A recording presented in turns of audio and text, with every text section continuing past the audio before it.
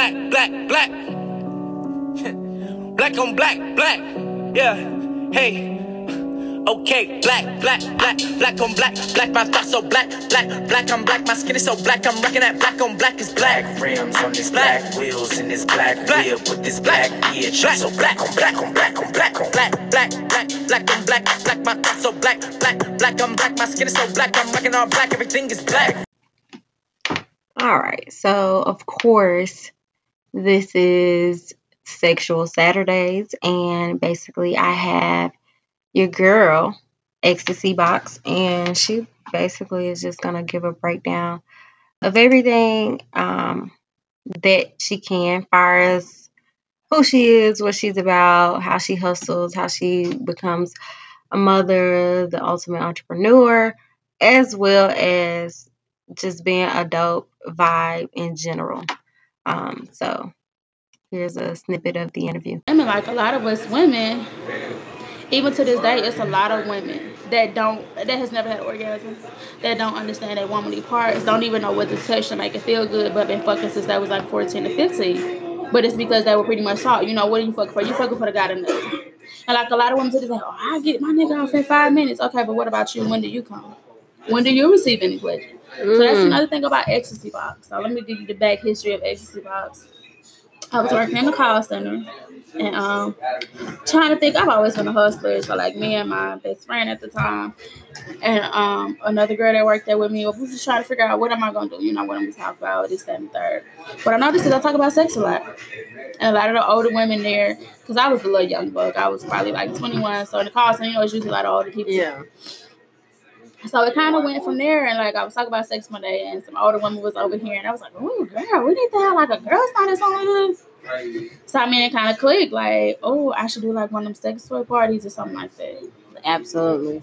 And I feel like the whole movement that you have in general is a good thing, because we don't have a lot of people like, especially when you have the vending machine, the best vending machine. Yes, and they in just Atlanta. now opened back up, so I had to go refill it because due to COVID-19, I unstocked it.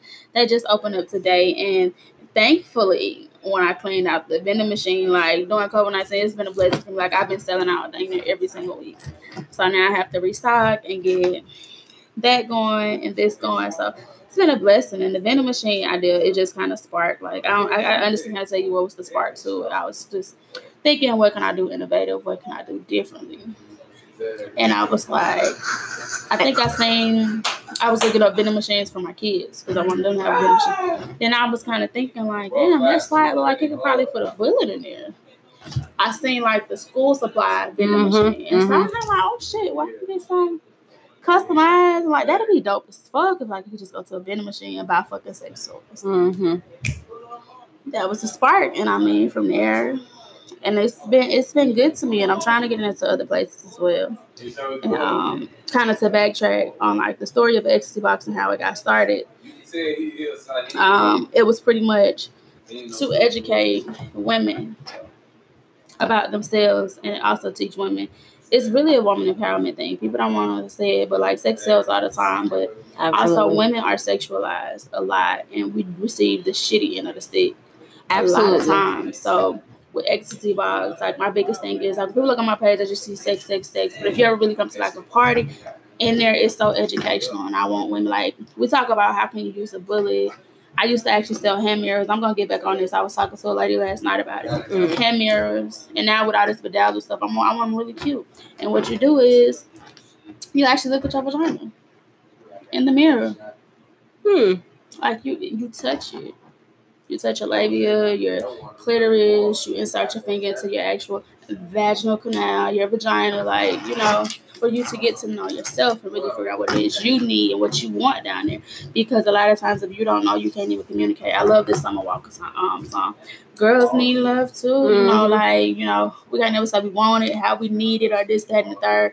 Look, I can honestly say my first official orgasm was when I had my daughter. When I was pushing her out, she did something that I had never felt, and other stuff came out with her. It wasn't just the stuff that, I mean, because childbirth is very stimulating. And what surprisingly, I watched, and I wish we had kind of more midwives that push forward towards this, but then again, that goes to, you know, us women not really being able to embrace our body besides being able to give birth.